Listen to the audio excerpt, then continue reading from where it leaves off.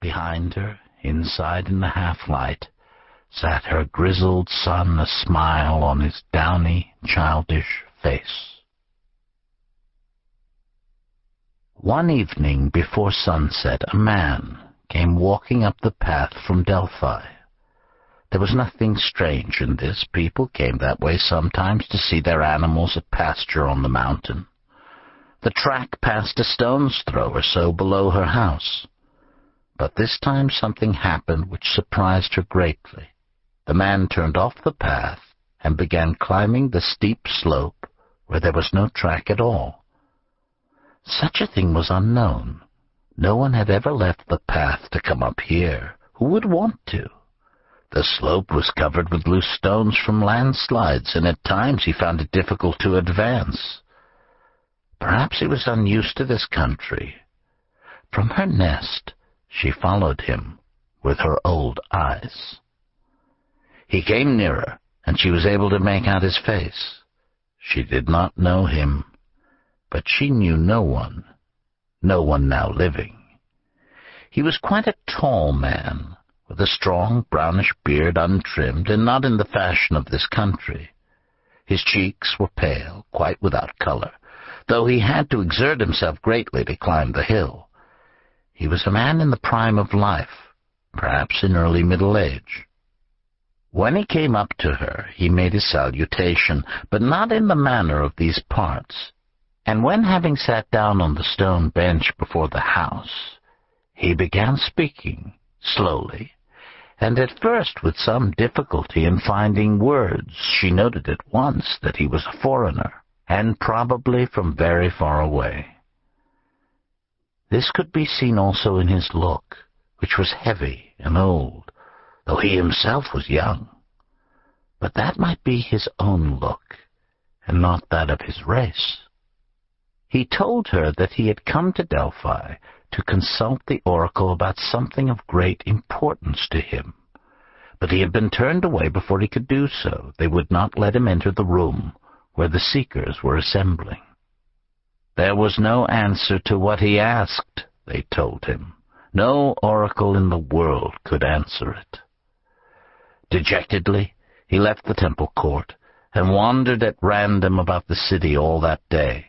More than once he thought of leaving Delphi, where he had nothing to hope for, and of going further, somewhere, anywhere.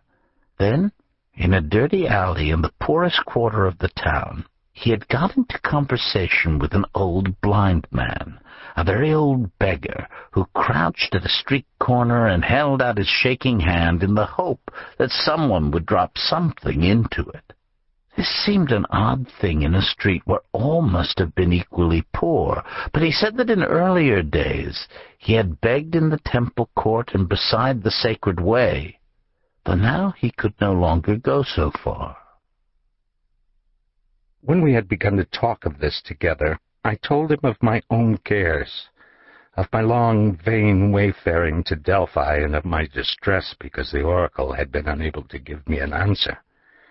He listened to me with compassion, and understood me well, though he thought it strange that there should be anything which the Delphic oracle could not answer. "You must have put hard questions," he said. But when he had thought it over, he went on reflectively, "There may be one who can help you, one who can answer all that a man can ask."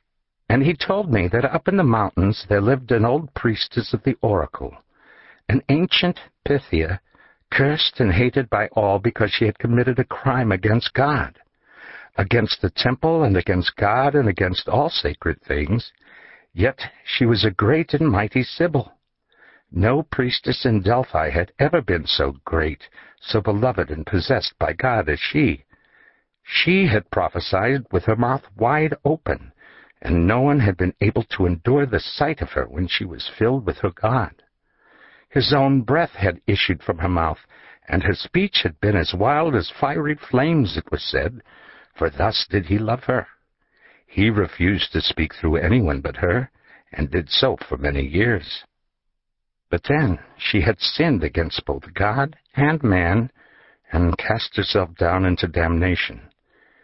She had been driven from the city with sticks and stones, and had been cursed by all men, and of course by the God, by him whom she had offended. "This happened in my childhood," said the old man, "but although no one speaks of her any more, or utters her name, she is said to be living still in the mountains whither she was driven, and I don't doubt that it is true. One who has been in such contact with the divine must find it hard to die, with such power as must yet remain within her. One in whom God has once taken up his abode, he does not forsake, though he remain only as a curse.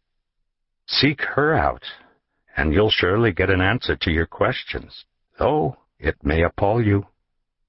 And he pointed with his trembling hand to this mountain, and blind though he was, he pointed aright.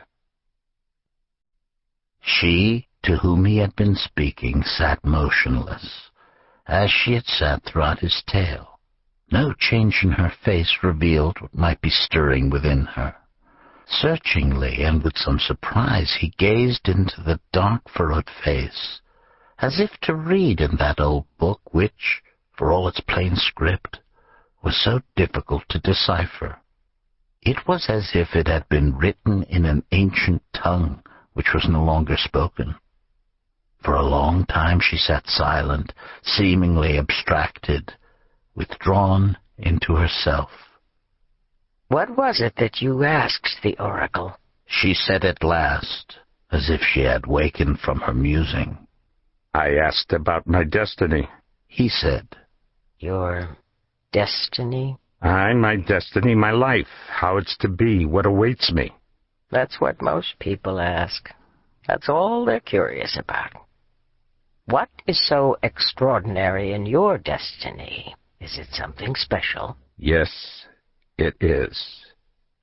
And he told her of a peculiar thing that had happened, an event which had scored itself so deeply into his memory that he seemed not to recall anything besides, an event which left his soul no peace, which had impelled him to come to Delphi, and now at last to her, to seek enlightenment and some measure of peace.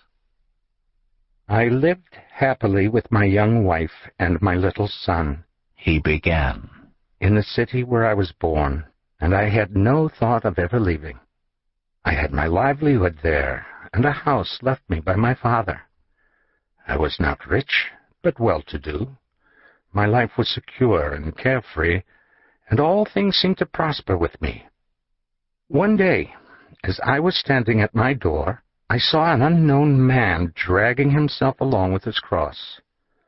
There was nothing extraordinary in this, nothing unusual. It often happened that men who were to be crucified were led along our street by soldiers up to the gallows place. Ours was the road to it.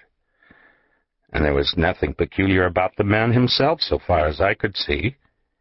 He was pale and tired. He seemed exhausted. Because of that, no doubt, he paused and leaned against the wall of my house a little way from where I was standing. I didn't like it. What's he doing that for, I thought. If a condemned man, a man so unhappy, leans against my house, he may bring ill fortune upon it. So I told him to move on and said I didn't want him there. Then he turned toward me, and when I saw his face, I knew that this was no ordinary man, that there must be something special about him. But what it was that made me think so, I could not have said. I believe that the look on his face was not usually angry at all, but gentle and submissive. But it was not so now. It was mighty and terrible in a way that I shall never forget. "Because I may not lean my head against your house, your soul shall be unblessed forever," he said. I was astonished and uneasy, and thought it somehow sinister. The soldiers simply laughed and drove him forward, for they did not want him to stand there either. They forced him on. But before he went further with his cross, he turned to me again and said menacingly, "Because you denied me this, you shall suffer greater punishment than mine. You shall never die. You shall wander through this world to all eternity."